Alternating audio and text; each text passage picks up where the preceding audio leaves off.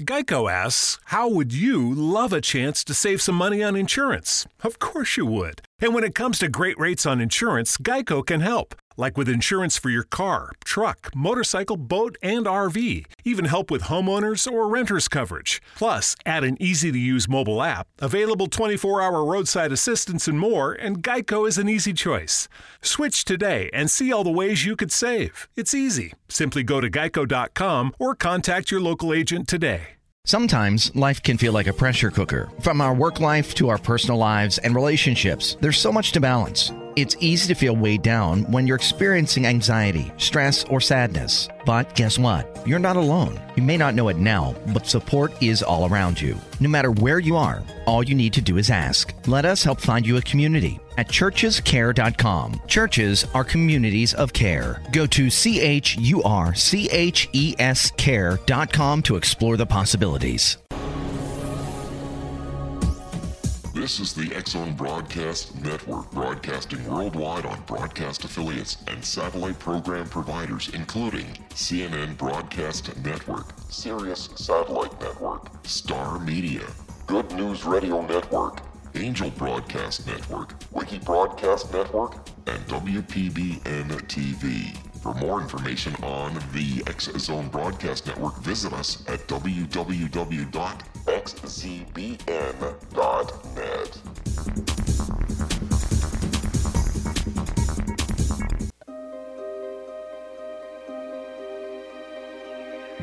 Welcome to Seek Reality with your host, Roberta Grimes. Author and attorney Roberta Grimes will explore and illustrate how she, after an extraordinary experience of light in childhood, has discovered channels of communication to the afterlife and how these implications have an effect on our everyday lives. Please welcome the host of Seek Reality, Roberta Grimes. Everyone, I'm so delighted you're with us today. This is Seek Reality with Roberta Grimes, and we have a wonderful, wonderful guest for you. We all have personal heroes, people that are legends in our own fields and that we, admire and try to emulate. And one of mine from the very beginning of my doing this work just about is Michael Tymn. He's a meticulous scholar. His 6 books on trance mediums and other topics that date to the heyday of afterlife communications are beautifully written. They're classics, every one. They include The Afterlife Revealed, The Articulate Dead, Resurrecting Leonora Piper, that's a great one, Transcending the Titanic, The Afterlife Explorers, and Dead Men Talking. For some reason, I think I love that one best of all. But each of these books is a treasure. Michael was last with us several years ago, and I'd been looking to invite him back when I realized the time had come, because I read a blog post of his in which he claimed to have found a newly rediscovered book of early communications that's now his favorite early afterlife book, and that I had to see. The Survival of the Soul and Its Evolution After Death by Pierre-Emile Corneille was first published in 1921, and it was reissued by White Crow just this year. It's an amazing 370-odd pages of communications, seances. It's just unbelievable. And Michael, you're right. This book really is amazing. Welcome to Seek Reality, sir, and thank you for joining us today. Yeah, well, thank you, Roberta, and thank you for all the kind words.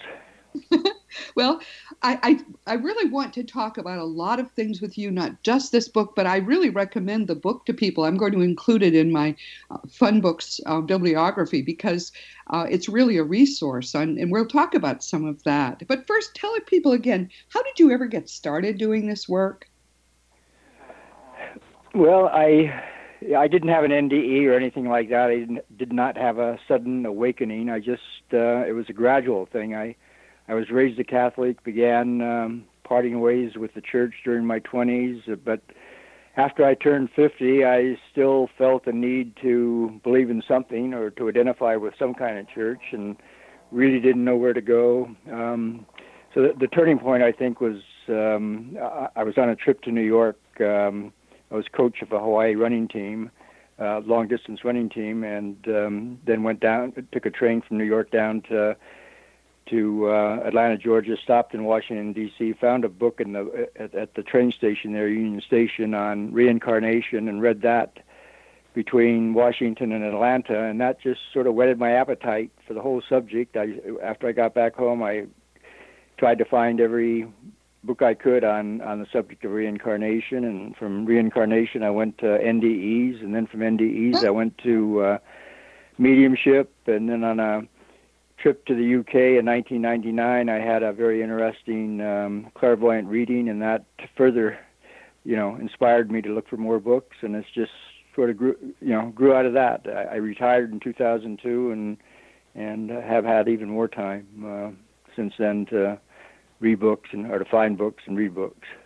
Well, you certainly are a scholar. I mean, many people look for what's sensational or just don't have discipline in their research. I try to be disciplined, but I tend to get kind of hysterical and excited about things. But you're always disciplined, and you write so beautifully. I think but you have training in journalism, right? That's why you sort of are a good researcher and writer.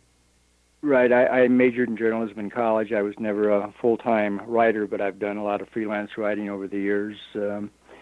After getting out of college, I was in the Marine Corps for 3 years, and when I came out, there were no jobs in journalism. That was when, this is back in the late 1950s, early 1960s. TV was just coming into its own at that time, and newspapers were closing up right and left. So right. I went into the insurance business as a claims adjuster and then a claims manager, but I still did writing on the side and have continued to do it over the years. And then you discovered the early 20th century, late 19th century communications, as I did. And it's a miracle. There's this fount of stuff that most people don't know about. But I'm curious, why do you cut it off in 1930? I tend to think of 40 as my date, but why do you cut off in 1930 what you study?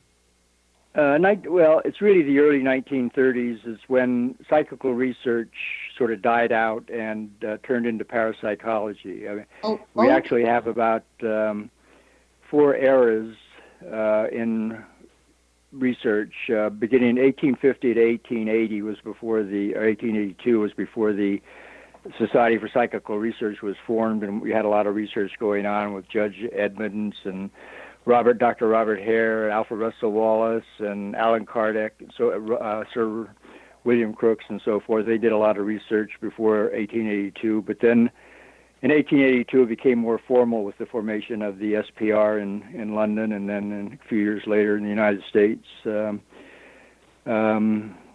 they were sort of, by 1910, 1915, they were sort of reinventing the wheel and going no place. I mean, they had figured out as much as they could, and then the pioneers of psychical research started dying off in the 1920s. James Hislop, who was probably the primary researcher, died in 1920. Sir William Barrett died in 1925, and it just went downhill during the 1920s. And then in the early 1930s, that's when Dr. Ryan and William McDougall and so forth started with parapsychology. And as you know, that the parapsychology just sort of pushed the whole idea of life after death and spirits aside. They didn't want anything to do with that. They wanted to count cards and figure out if mental telepathy was a fact, and or mind reading was a fact. And they just steered away from the whole idea of life after death.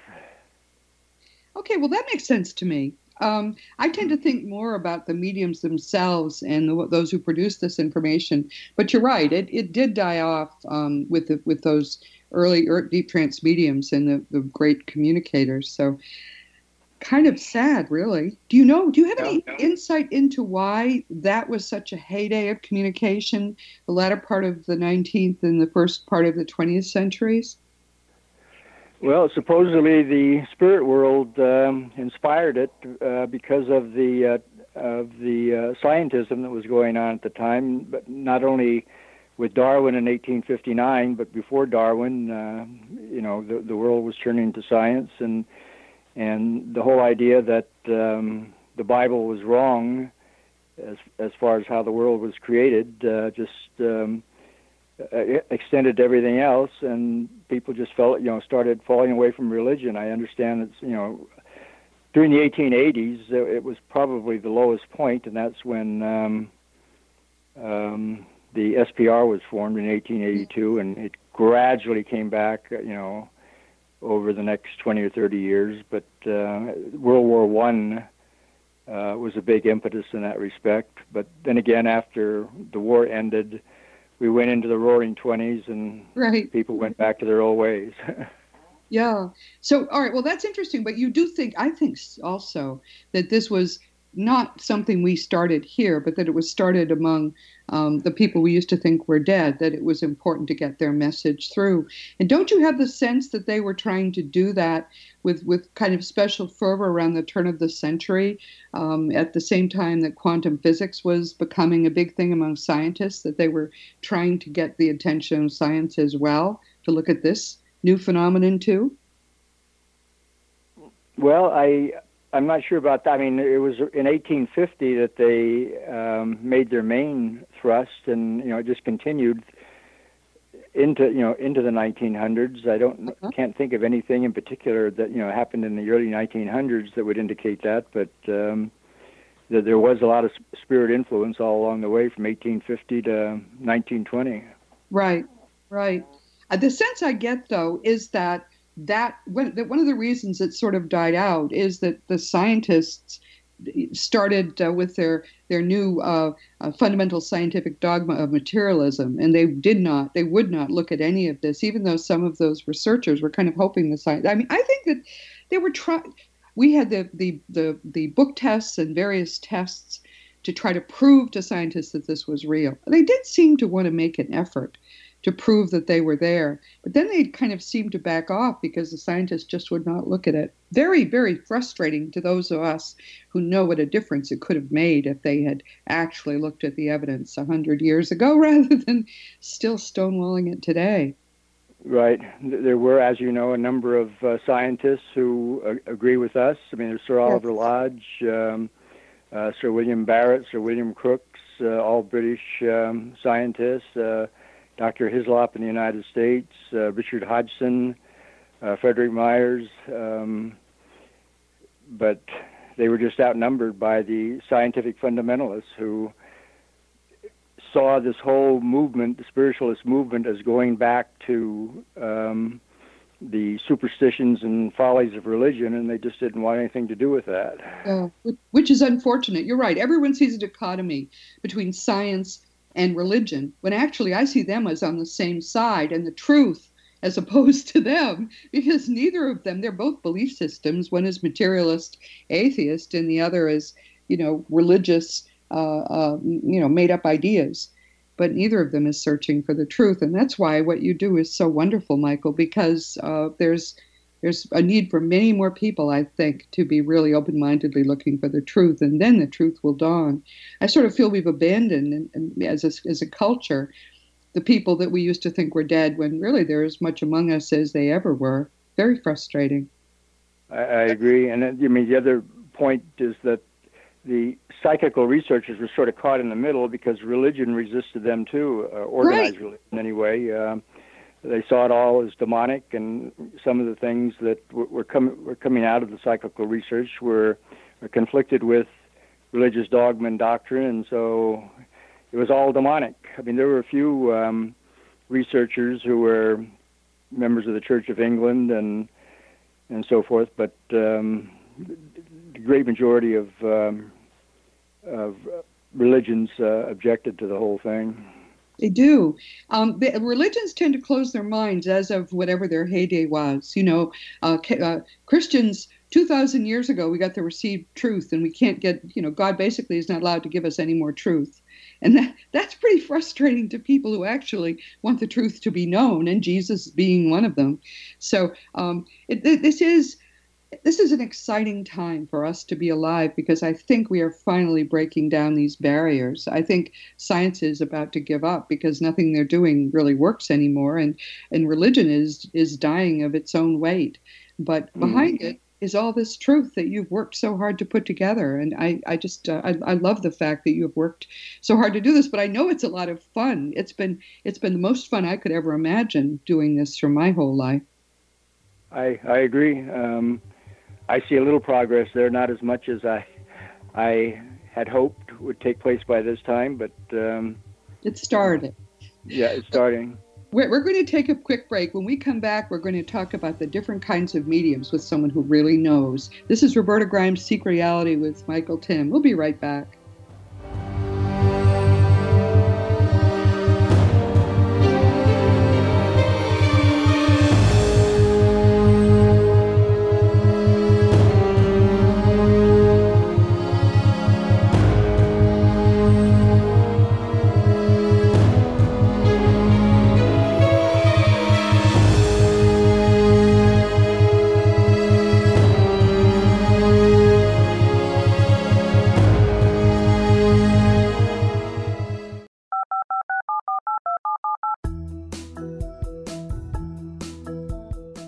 Did you know that when you're on the road with limited data or Wi-Fi, you can still listen to the X-Zone Radio Show with Rob McConnell, The Science of Magic with Gwilda Wiyaka, X-1, Dimension X, Space Patrol, and every minute of the X-Zone Broadcast Network by calling 213-401-0080, courtesy of Audio Now. No smartphone, app, or internet needed. It saves your data plan and it's free if you have unlimited minutes. Call 213-401-0080 to listen on any phone, anytime, anywhere. Remember 213-401-0080 for the best of the paranormal, parapsychology, and sci-fi radio programming anywhere, 24/7, 365. This is the X-Zone Broadcast Network, broadcasting worldwide on broadcast affiliates and satellite program providers, including CNN Broadcast Network, Sirius Satellite Network, Star Media, Good News Radio Network, Angel Broadcast Network, Wiki Broadcast Network, and WPBN TV. For more information on the X-Zone Broadcast Network, visit us at www.xzbn.net.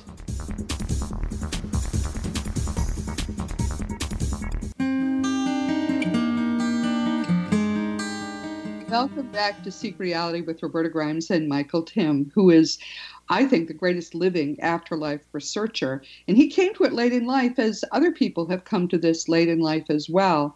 But he certainly made up for it in a short time. I'm surprised that you came to it so late, Michael, because I've sort of always, the whole time I've really been intensely doing this, I've sort of thought you were there and you were kind of the expert. So it's refreshing.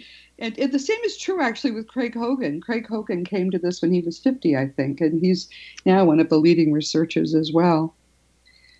We all get. Well, I wouldn't call myself a researcher. I just research the research is what I do. I don't do any direct research myself. But that's what's available to us now. I mean, because as we say, the heyday is long past. But right.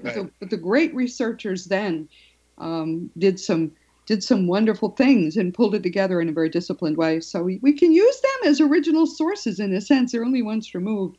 And we're going to talk in the next segment about this book you discovered, which I had never heard of either. I don't know that anybody had until it came up. But first, let's talk to people a little bit about the different kinds of mediums, because most people seem to believe that they're, spiritual mediums or mental or psychic mediums are the only mediums there are. You're basically mind reading with the dead through somebody else, which seems kind of tenuous to me anyway, and always has, and to many others too. But let's talk about what was more prominent earlier in the 19th and early part of the 20th centuries.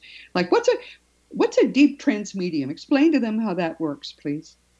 Well, it's my understanding that the person going into trance actually vacates his or her body during the process, and a spirit entity then takes control of the body and communicates using the medium's body, vocal cords. That was the case with Leonora Piper, with Gladys Osborne Leonard, and a number of others who were the best-known researchers, the best-known mediums in the field at the time.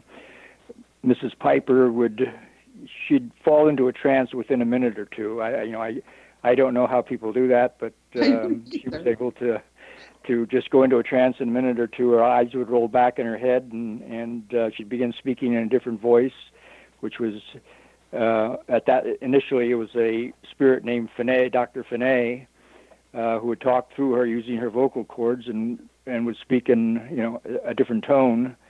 At some point in time, after 7 or 8 years, she changed more to automatic writing, still in a trance, but she had no recollection of this. What was going on the whole time. She'd come out of the trance, she didn't know what happened. So, a lot of people ask, is what the mediums thought about various things, but most of them didn't think anything because they didn't know what was going on. They were the vehicle, right? Right. Now, the clairvoyant mediums that we see, hear about today, like on TV, the Long Island medium, and I forget the Hollywood, young boy in Hollywood, are the best known, I guess, but it's my understanding that they're not vacating their body. They're actually leaving, their consciousness is going out of the body and exploring other realms. So they're not taken over by a spirit entity as the old trance mediums were.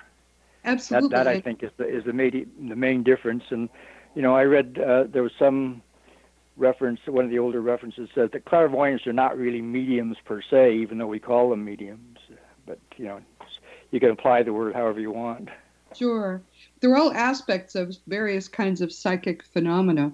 And a theory I have is that one reason that people like these really great deep trance mediums were available then, and there were others beyond the most famous ones, was that during the 19th century, they would spend long evenings in the dark. Before electric light and the radio, there wasn't a lot to do at night, so they would get together, have dinner, and then the men would go smoke their cigars, and most of the women and a few of the men would go table tipping in the dark. And if you do enough of that, the spirits, which is something actually that Craig Hogan is working on now with his group. They've been doing it for, I think, 8 or 9 years at this point.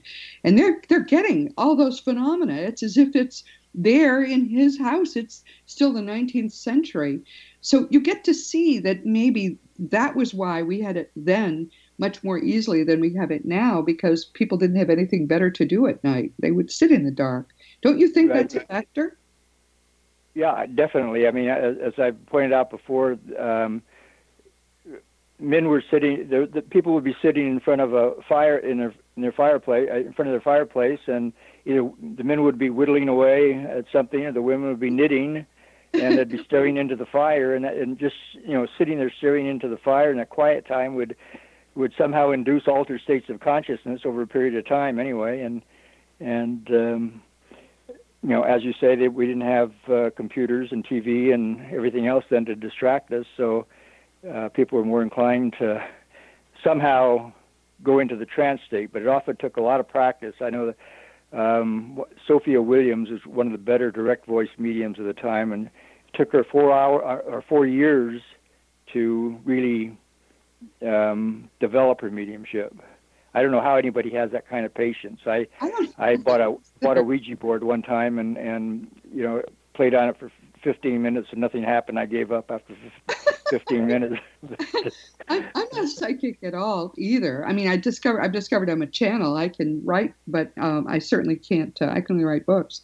We all have different gifts, but they're all aspects of the same gift, which is that everybody listening, all of us, have minds much greater than we can possibly imagine. And the main reason we can't use them in these ways is we don't believe we can. And then even if we believe we can, we don't want to devote the time and energy necessary to doing it.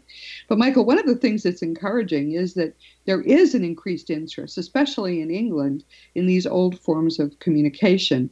And people are working. People are willing to devote a couple of nights a week to doing this now. So I think we're going to see a lot more of it over the next little while.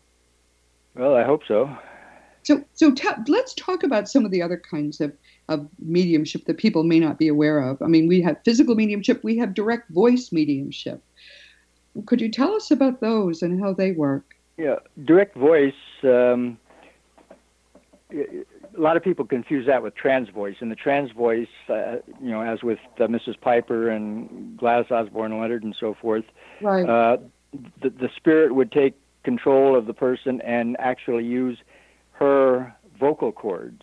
But in the direct voice, the voice is actually coming from somewhere above the medium, and the voice does not resemble the medium's voice as it might or often does in trance voice. So somehow the spirit is communicating, and it usually requires some sort of amplification, a trumpet or a cone of some kind to amplify the voice.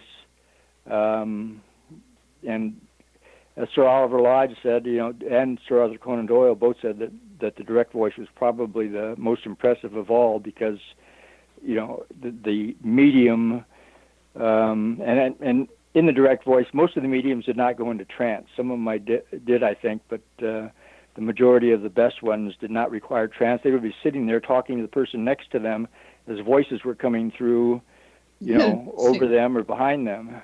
Right. So amazing. The most famous one, everyone, is Leslie Flint. And if you look him up, his website is full of examples. Some of the voices that are there, you'll know because they're people who were entertainers or otherwise famous people in the 20th century. He worked in the middle of the 20th century. The one that most amazes me is Thomas Jefferson. Around 1960, he showed up. And I think it's important to explain to people how impressive this is. Dead people do not have vocal cords. They do not speak in the afterlife. What they do is communicate telepathically, which is they say is much easier and more effective anyway. They think ideas to one another. One of the first things that Jefferson, the greatest wordsmith of his age probably, one of the things he did when he first came through Leslie Flint was to gripe about the fact that he had to get back to using words again. He said, words, words, words, and none of them says what you mean, all of that, which I thought was funny given his history. But what was amazing is he really did sound like he had sounded in life. I shared a lifetime with him, and it was the same voice. It was amazing. One of the most amazing moments of my life was recognizing that voice. But this is something which, are there any good direct voice mediums now? Are you aware of any? I've heard of a couple in England, but I don't know how good they are. One of the problems is that the parapsychologists don't seem to be interested in mediumship. And for the most part, even though the SPR still exists today, I don't think much research is being done with direct voice mediums, and so we don't really hear much about it. Every now and then I'll read something on the internet about some direct voice medium in England, but as far as how evidential they are or how good they are, I have no idea. I think if they were very good, we would be more aware of them, at least those of us in this field. I mean, you would think that they would want to make themselves known in America, which is where the loudest clamor is always made about everything. But that's kind of frustrating. Now, talk about physical mediumship, which other people have spoken of here, and therefore most of my listeners have heard of it. What's your view of physical mediumship? Well, we don't see much of that anymore either. It was the SPR sort of steered away from physical mediumship too because most of it had to be done in the dark. That's the problem. Yes. Yeah, that's the problem. Although not all of it was in the dark. People like D.D. Hume and Eusapia Palladino, they performed under candlelight or even in red light at the time, I think. Most of it was in the dark and was spontaneous, and it just didn't appeal to the scientists.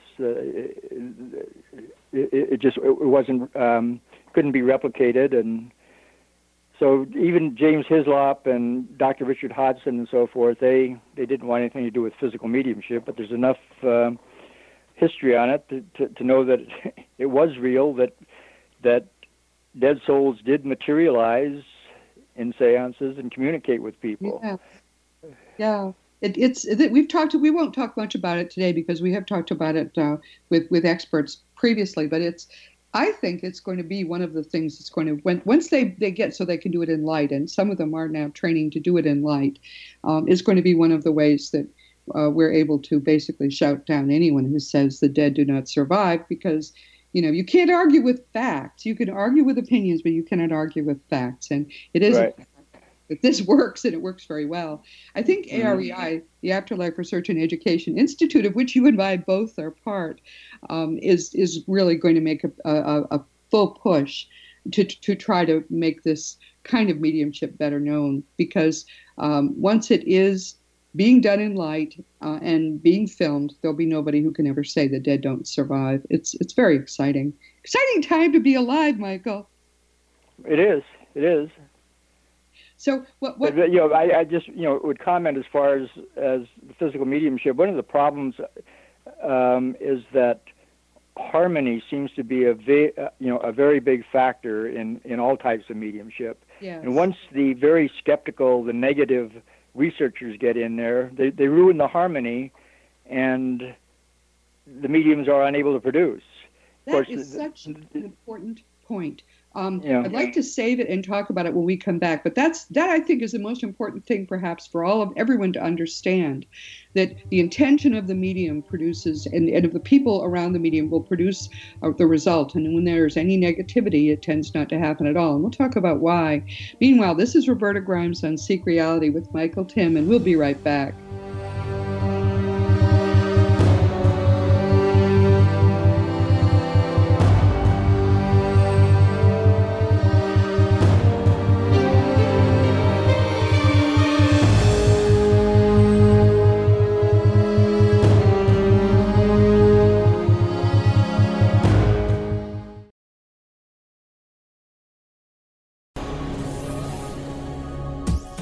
This is the X-Zone Broadcast Network, broadcasting worldwide on broadcast affiliates and satellite program providers, including CNN Broadcast Network, Sirius Satellite Network, Star Media, Good News Radio Network, Angel Broadcast Network, Wiki Broadcast Network, and WPBN TV. For more information on the X-Zone Broadcast Network, visit us at www.xzbn.net.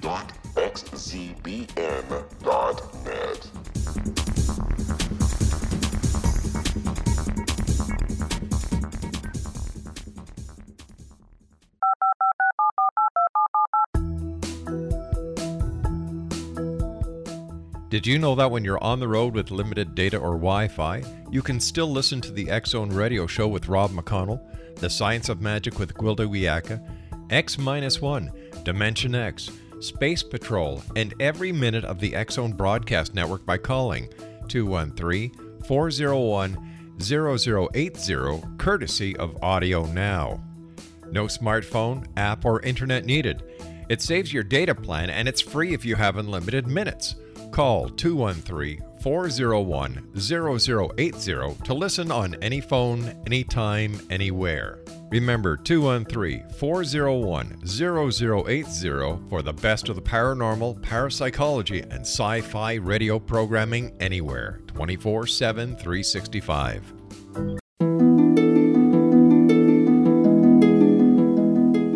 Back to Seek Reality with Roberta Grimes and Michael Tymn. One of the things that Michael said right at the end of our previous segment is extremely important. I can't tell you how many times people will come to me and say, "Why can't this happen? Why can't that happen?" The intent is, and this is something that the quantum physicists have been telling us. The greatest of all, Max Planck said it, that basically if our minds are not producing whatever it is we're trying to produce, if we are resisting what's going on, something else is going to happen. Our minds are that powerful.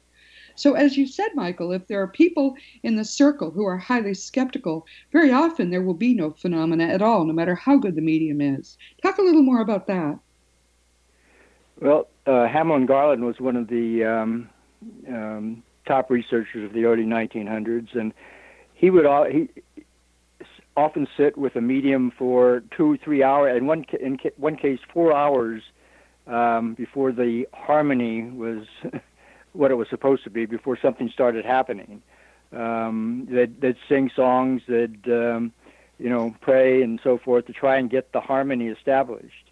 Yes. But often they would find that if there was a real negative person in the room, they'd have to ask the person to leave the room before they'd get anything. So, I think that, I've used the baseball analogy a number of times. The home team often does better than the visiting team because the vibes, so to speak, from the crowd are in their favor. Yes. And when you go to the enemy's ballpark, then the vibes are against you, and you know, it's statistically clear that, you know, the home team does better than the visiting team. Yeah, absolutely. And I think this is the area of all investigation where that effect is strongest. Very often these circles that are determined to develop phenomena will sit for 6, 7, 8 years before much of anything happens. And if they don't give up, things get aligned and the spirits are working with them. But then they add somebody or change who's in the circle, and suddenly it doesn't work again. But now I want to talk about some of the other phenomena that interest you, because this is an area where once the spirit activity is very strong, all kinds of things can happen. Like, what about levitation? I know that's something that you're interested in too.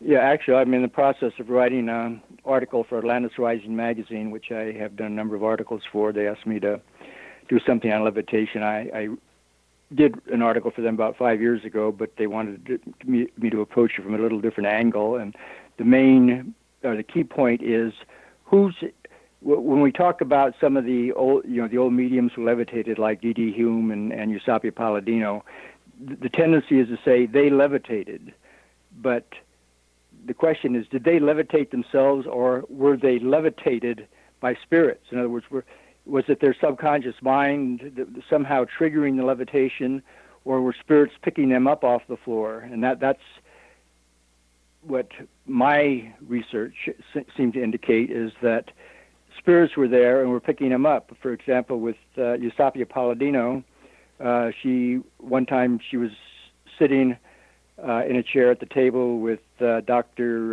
Lombroso on one side of her and Dr. Richet on the other side. Both of them were holding her hand as for control purposes, to make sure her hands, and they had their feet on her feet to make sure that she wasn't doing anything in order to trick everybody. But all of a sudden, her chair started raising up off the floor and went up to the table as they were holding her hand. Wow. And she was complaining. She says, John, you're hurting me. And John, being John King, who was supposedly her spirit control or spirit guide, and she was constantly talking to John. Now, was she putting on an act? I mean, why? What would be? People say that the secondary personalities like John King and Dr. Finney with Leonora Piper and all the other secondary personalities were just something in the subconscious of the medium. But the question is, why would all these secondary personalities from around the world, how did they collaborate? Why did they decide to pretend that they were spirits of the dead?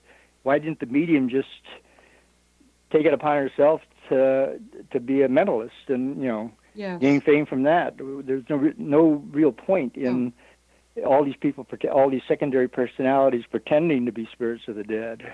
And these phenomena, like levitation, also happened in the light.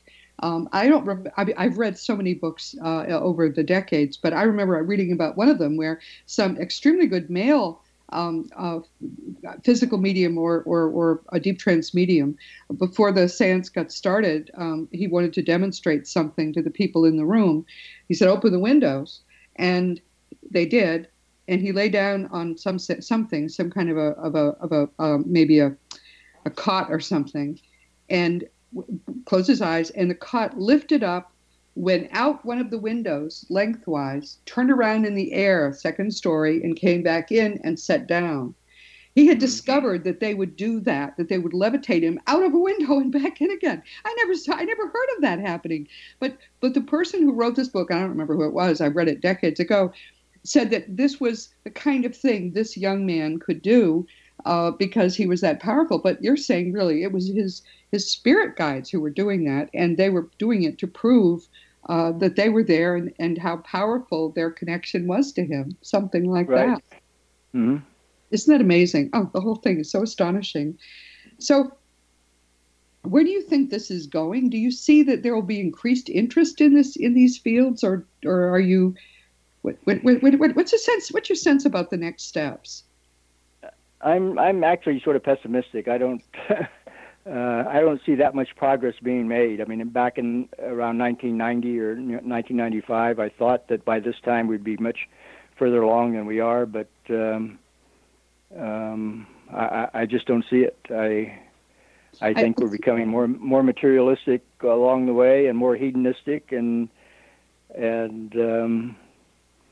so I'm not optimistic. Well, I'm more optimistic than you are, dear, but maybe that's just because that's my nature. But I think what's going to happen is that we're going to get good electronic communication first. And once we know they're there, I think there'll be a lot more interest in all the various ways that they can manifest. And then there are people waiting, there are people working in these fields right now, and you and I know some of them. So my hope is that once people start becoming very interested in the fact that there really are dead people and they never did die after all, maybe then all of this will come back. But now let's talk a little bit about this book you found, The Survival of the Soul and Its Evolution After Death, by Mr. or Monsieur Cornelier. Tell us about it. You discovered it because somebody else listed it in some old book? Yeah, I was reading Dr. Robert Crookall, he was a researcher back during the 1940s and 1950s. He mentioned it in one of his books as, his primary reference, the best book he had read. I had never heard of it. I thought I had all the good books. I have a library of about 1,000 books, and I think 500 of them are published before 1950. And I'd never heard of this one. So anyway, I looked it up and found a copy. I had to pay $80, I think, to get a copy, but it was well worth it. And what it involves, the author, as you said, is Pierre-Emile Cornelier. I guess I'm pronouncing that right. He was a French artist, apparently a very good one. And if you look him up on the internet, it shows a lot of his paintings at the time. But he had a model named Ren, R-E-I-N, 18 years old, who, over a period of a year or so, he realized that she had some kind of psychic abilities. He wasn't sure. He had been reading all the psychical research material at the time, was very familiar with the writings of Sir Oliver Lodge and Dr. Charles Richet and so forth. So he knew something about mediumship, and he decided to experiment with table tipping, and they got immediate results. And after about the fifth sitting he had 106 sittings documented in the book altogether over a period of about 4 years, from 1912 to 1916. The book got delayed to 1921 because of World War I. But he documented everything. He took detailed notes and documented everything. And what I liked particularly about the book was that he discusses all the obstacles to mediumship. Most of the authors, they'll allude to it or touch upon it, but they don't go into a lot of detail. But Cornelier detailed all the problems he was having in communicating, and to me that was what really made the book important and why I put it on the top of my list. Well, we have just a couple of minutes left in this segment, but talk a little bit about what those problems of communication are that he mentioned. Okay, well, I actually listed 15 of them. I don't know how much time we got to go into all 15 of them, but let's do a couple now. We'll do some more after the break. What are some of the biggest ones? Well, I mean, the biggest one, and it's the one that comes through with other researchers too, is coloring by the medium's subconscious mind. So that when the medium is in trance, she or he doesn't know, what's coming out of her mouth or coming through her hand or however it's coming through, and the subconscious mind somehow influences what's coming through. And again, depending on the degree of trance the person is in, much of the medium's own thoughts will come through, and it's hard to separate what the medium is thinking as opposed to what the spirit communicating is trying to say. That's the primary one, I think. What's another one? Second one I've got listed here is devious earthbound spirits. During their first 3 or 4. So you're saying earthbounds get in the way, and they get in the way. They can communicate more easily than more advanced spirits because their vibration is closer to our vibration than the more advanced spirits. So there's a lot of, quote, foolish earthbound spirits, interfering with the communication, according to what Cornelia documented, what many other researchers have documented. Wow, another one. Well, this ties in with the one I just talked about. The third one I've got listed here is the higher spirits. The higher the spirit, the more difficult it is for them to communicate because their vibrations are so out of tune with us. Yes. So these higher spirits don't come through as easily or as often as the lower spirits. Yeah. That we've talked about that here also. I mean, that can be a very serious problem. Do they have trouble? Does what they try to say get colored by lower spirits too? Yeah, that's another one I had listed here, and that often the higher spirits have to employ, for lack of a better word, a middle-level spirit to relay messages on to the sitters or through the medium's mind. So there's the mid-level spirit. Let's just say, for symbolically, we say there's 7 levels in the afterlife, and we have a 6th level spirit trying to communicate with somebody on the earth, in the earth realm. He might have to employ a 3rd or 4th level spirit to relay the message on, and there's distortion taking place between what he or she is trying to communicate, and then the mid-level spirit messes it up, and as it comes through the medium's mind, it's further distorted, and so the spirits are playing telephone. We're going to come back and we're going to hear about some more of these problems. I think it's important to understand them. Meanwhile, Roberta Grimes' Seek Reality with Michael Tymn. We're right back.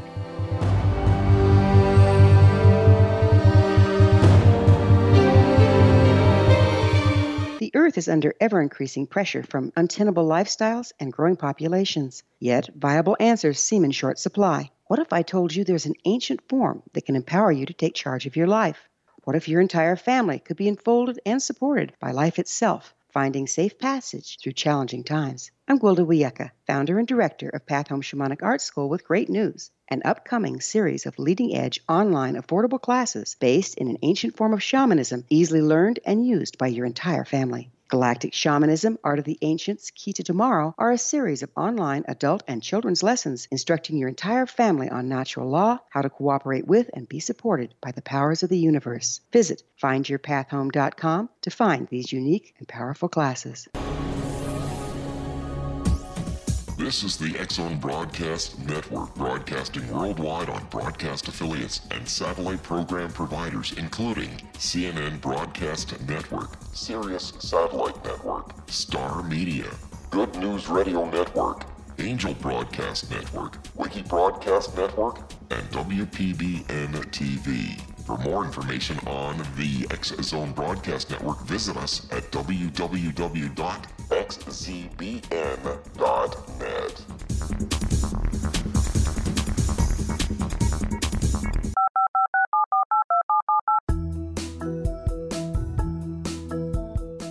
Did you know that when you're on the road with limited data or Wi-Fi, you can still listen to the X-Zone Radio Show with Rob McConnell, The Science of Magic with Gwilda Wiyaka, X-1, Dimension X, Space Patrol, and every minute of the X-Zone Broadcast Network by calling 213-401-0080, courtesy of Audio Now. No smartphone, app, or internet needed. It saves your data plan, and it's free if you have unlimited minutes. Call 213-401-0080 to listen on any phone, anytime, anywhere. Remember 213-401-0080 for the best of the paranormal, parapsychology, and sci-fi radio programming anywhere, 24/7, 365. Welcome back to Seek Reality with Roberta Grimes and our wonderful guest, Michael Tymn. Michael was talking about some of the things the spirits say about why it's so hard to make communication between here and their work, or there and here, I really should say, work. So let's hear some more, Michael, because I think it's important to understand this is not easy for them to do. Yeah, as I said, I got 15 of them listed here, and the fourth one I have is that spirits, according to Cornelier, not all spirits are interested in communicating with Earth. And at a certain point, some of them have evolved where they have no really close loved ones left on the Earth planes. They have no interest in coming back. I sat with a trans medium about 18 years ago, and Sir Arthur Conan Doyle supposedly came through. And I wondered, Jesus, why is Sir Arthur still around here? Or or is this an imposter of some kind? That's another thing. The devious, low-level spirits sometimes personate well-known spirits. So you never know for sure. But in this particular case, the person had a local dialect, and all of a sudden changed to a thick Scottish accent, and his eyes rolled back in his head before he started talking in this Scottish accent, and it's very realistic. But I'm still a skeptic as to whether it was actually Sir Arthur Conan Doyle or not. Yeah, that's time factor. Well, and another thing to think about in that is that since nobody knew him personally, there was no little personal secret he could have shared that anyone would have understood. So I can see it's hard to establish that you're real in a situation like that. So that's a very good one. Well, let's have another one, a couple of them. Okay, the medium's evolution is also a factor. If the medium herself is very advanced, she can reach higher into the realms and contact more advanced spirits without the relay person in the middle. Whereas if the medium is not an advanced person, or a highly evolved person, I should say, he or she can only, raise her vibrations to a certain extent, and that limits the extent to which she can contact advanced spirits. Another factor in that, of course, is that people living in the afterlife don't really know what's going on above them, only maybe by hearsay. And so, pardon me, lower level spirits will very often tell us things that simply we know are not true, but they believe those things because they don't really know enough. I mean, we tend to think you die, you know everything, but you really, really don't. Is there anything you want people really especially to know about this whole subject? Well, it's a combination of all these 15, and there are much more than 15 when we get into physical mediumship. But one of the things you just mentioned is that spirits don't necessarily hold on to all the petty details of their earth lives. They're not all knowing, not all powerful, and they have their limitations. I met somebody the other day down the street from me who I talked to, but I cannot remember his name now. And it's no different in the spirit world, from what I understand, as far as remembering facts, remembering names. And they've had many lifetimes. I don't know that I didn't even know what I looked like when I was a kid or in my younger years if I didn't have photographs. And going back to physical mediumship and materializations, one of the problems was that the materializations didn't always look like the people that they were remembered by the people. The sitters said, no, that didn't look like my father, or it didn't quite look like my father, my mother, or whatever. And the reason was that the spirits they had to picture themselves and project that picture in their minds into the ectoplasm, and they didn't always have a clear picture of what they look like, especially before photography. Photography didn't become big until the 1840s, the 1850s, and many people who died before then had no idea what they looked like, other than not a fixed image anyway. They might have been mirrors of some quality back then, or they might have looked in a stream or a pond and got some reflection back. But the majority of people from the early 19th century and 18th century, they didn't know what they looked like. So when we people complain that they didn't look like they should have looked, that is one of the reasons. Yeah. No, this is an area where I think I'm more optimistic than you are. I really believe that the spirits are working hard. They tell us they are to make it so that we all understand that life is eternal, because they're trying so hard to raise the vibration of the planet. So I think things are this is going to become an area where there's much more interest, and we're going to start to get real results. But if people want to communicate with you, do you have a website? I just use the White Crow, whitecrowbooks.com, which is my blog. I don't have a website other than that. Can they contact you through the blog? Yes, Oh, great. Okay. Now John Beecher was our guest a couple of weeks ago, and he talked a lot about his wonderful publishing house, White Crow Books. And Michael is one of the really great people that he publishes. Everything that I've seen that's come out of White Crow has been first rate. So, and now there's another book out of White Crow, The Survival of the Soul and Its Evolution After Death. If this area interests you, I've begun to read it, but there's so much there that it's taken me a while to get through it, Michael. But it's a book which I think is kind of indispensable for people who are serious about trying to understand the process and also understand what's going on. I mean, these people were communicating directly from the afterlife in a very powerful way. Very, very wonderful book. And as I say, as Michael says, it certainly helps people understand, what the issues have been. Well, there are other books that Michael has written that I would like to be able to talk about a bit more. They're older books, but I recommend anything that Michael Tymn, and his name is spelled Tymn, there's an N. It's like him. It rhymes with him, Michael Tymn. Anything he has written is terrific. And partly they're terrific because he writes so well. They're always entertaining. If you read something that's dry as toast, you're not as likely to want to pick up anything more by that person. But everything Michael writes is really alive and very entertaining. So thank you so much for joining us, Michael. I'm so glad we were to get to be together today. And we'll do this again. And with one, I'd like to talk about the White Crow.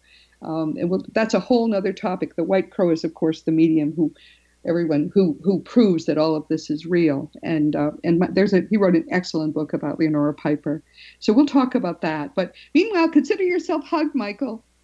Thank you very much. Thanks for having me. We'll talk again soon. Okay. Everyone, as you know, this has been Roberta Grimes, and we are talking every week on Seek Reality about the different kinds of things. It's very important that you know if you're trying to understand what's true. But the most important thing for you ever to remember is this one thing. You in particular are a powerful, eternal being. You never began, you never will end. And when you really get what that means, and the more you research, the better you're going to get it. When you get what that means, it will change everything in your life for the better. Next week, our guest will be your host. I've developed the habit of giving Jesus a birthday gift each year by sharing with you more details about the genuine Jesus of the Gospels. Jesus is the greatest spiritual teacher of all, and he did not start the Christian religion. He certainly is no Christian now. He deserves to be known and loved for himself, for his beautifully simple gospel words, and for the fact that actually following his teachings is the surest route to rapid spiritual growth that there is. For all of this, it's very important for us to know him personally, and that's what he wants. And he's very personal to me. He's a reason why I came out of the old Christianity. I loved Christianity. Oh my, I can't even tell you how many hymns I can sing by heart. I always loved it. But I came to the point when I understood that it isn't following Jesus, and I could choose, to be a Christian all my life and not think about things, or I could choose to follow Jesus. I chose Jesus, and that transformed my life.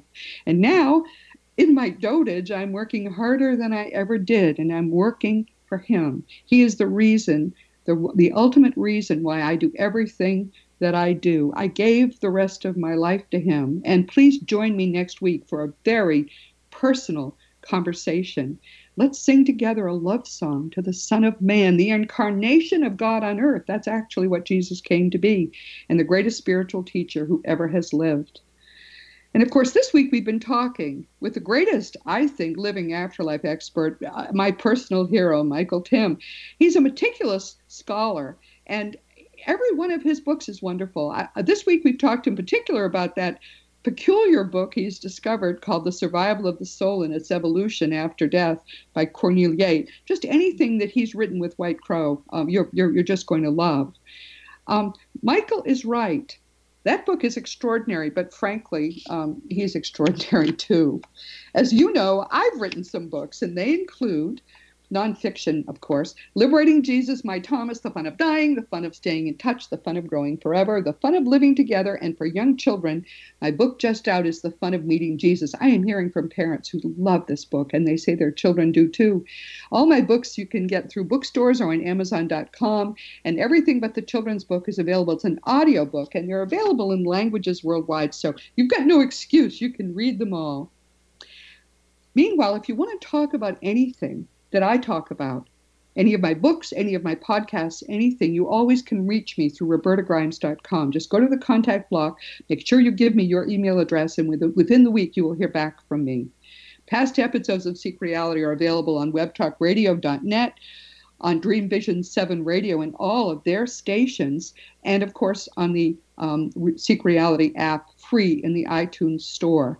Meanwhile, this has been Seek Reality with Roberta Grimes.